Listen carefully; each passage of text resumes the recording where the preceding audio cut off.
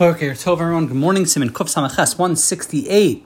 The laws of bread. Really beginning now. We're going to really start getting really into the laws of Berachas Hanan and the brachas that we recite specifically on food. So now is a really great time to really refocus and recommit to getting these halachas. These halachas come up all the time, very, very regularly, the laws of Berachas Hanan, and we all eat several times a day, and to make sure we understand the halacha is super important. Siman Kuf Samaches, as we mentioned, are the laws of pas, the laws of bread, as well as the laws of mizonos, for that matter.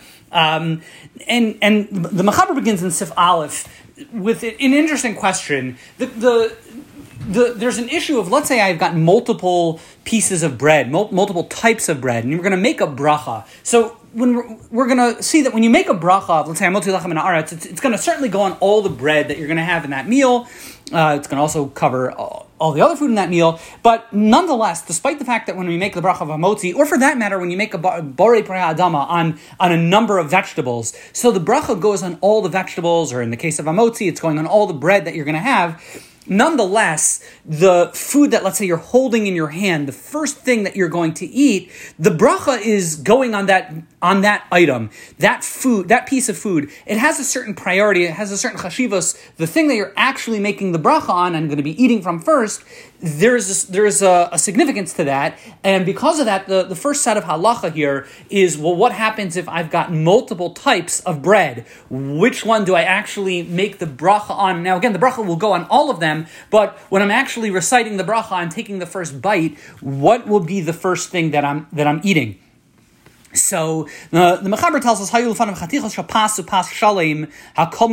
if let's say I've got a full roll versus a slice of bread, a full loaf versus a slice. Mevarech ala shalem, there's a concept of you make the bracha on the shalem, on the complete item, on the full loaf. Now this halacha is true not just for bread, but let's say if you're eating multiple fruit as well, we are going to see the same halacha is true if I've got slices of apples versus a whole apple. A shalem, something that's a complete food item, has an element of chashivos, an element of significance, and the bracha should be recited preferably on that. Now the halacha is the shalem, a complete roll takes precedence over a slice. The Mechaber tells us afilu pas kibor v'katan v'chaticha pas l'kila gdola. Even if it's an interesting, it's almost like a metaphor to life. Something that's shalem, something that's complete, even if it's small and of an inferior quality of bread, but the bottom line is it's a shalem, it's a complete roll. That piece of that roll takes precedence over a more prestigious bread, a more refined bread, and that's a bigger piece, but it's only a slice. Something that's shalem, something that's complete, takes precedence. And that's what the Mechaber says. There are other permutations and combinations, but roughly speaking, that's the halacha. And Sif Beis, the Mechaber tells us a very interesting halacha. Im shteim shleimos mimin echad. If you have two shleimim, you have two rolls, two loaves of bread that are both shalem, they're both complete. So then the halacha is mevarech ala gedola. So you're going to make the bracha on the size, the bigger ones. The size in this situation, the bigger bread, the bigger loaf. So that's going to be the one that you'll make the bracha on.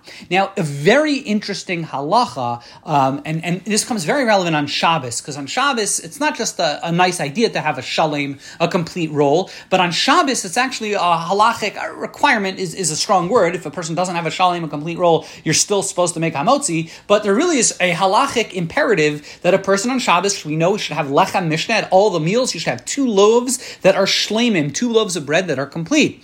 Let's say all you have is a loaf of bread that for whatever reason got sliced in half. So it's two halves of a whole. The halacha is, im yesh adam shnei chatzei lechem ve'en lechem shalem, person has two halves of bread, but no complete roll, yichabrim yachad be'etzo b'shem davar shlo yeh nira v'dino kedin shalem. If you can somehow connect the loaves, he even says if you have, let's say, a twig, I would say a toothpick, that you can connect the two halves, and now it will appear as a shalem, so that's good enough. That counts as a shalem. If you can do this on Shabbos, and it will work. I assume, I haven't seen anyone use this specifically as an example, but you often find this with like pre-sliced bagels. A pre-sliced bagel, presumably, if you can't really tell that it's been cut in half and it still looks like a single bagel, bagel, provided that like it really does come, it's one unit, it's connected still in some spots. The fact that it's been partially sliced so long that it looks like a solid, complete roll, a complete loaf, a complete bagel, that's considered a shalom, it's considered complete, and it would fulfill your halachic requirement of lechem mishnah. Wishing everyone a wonderful day.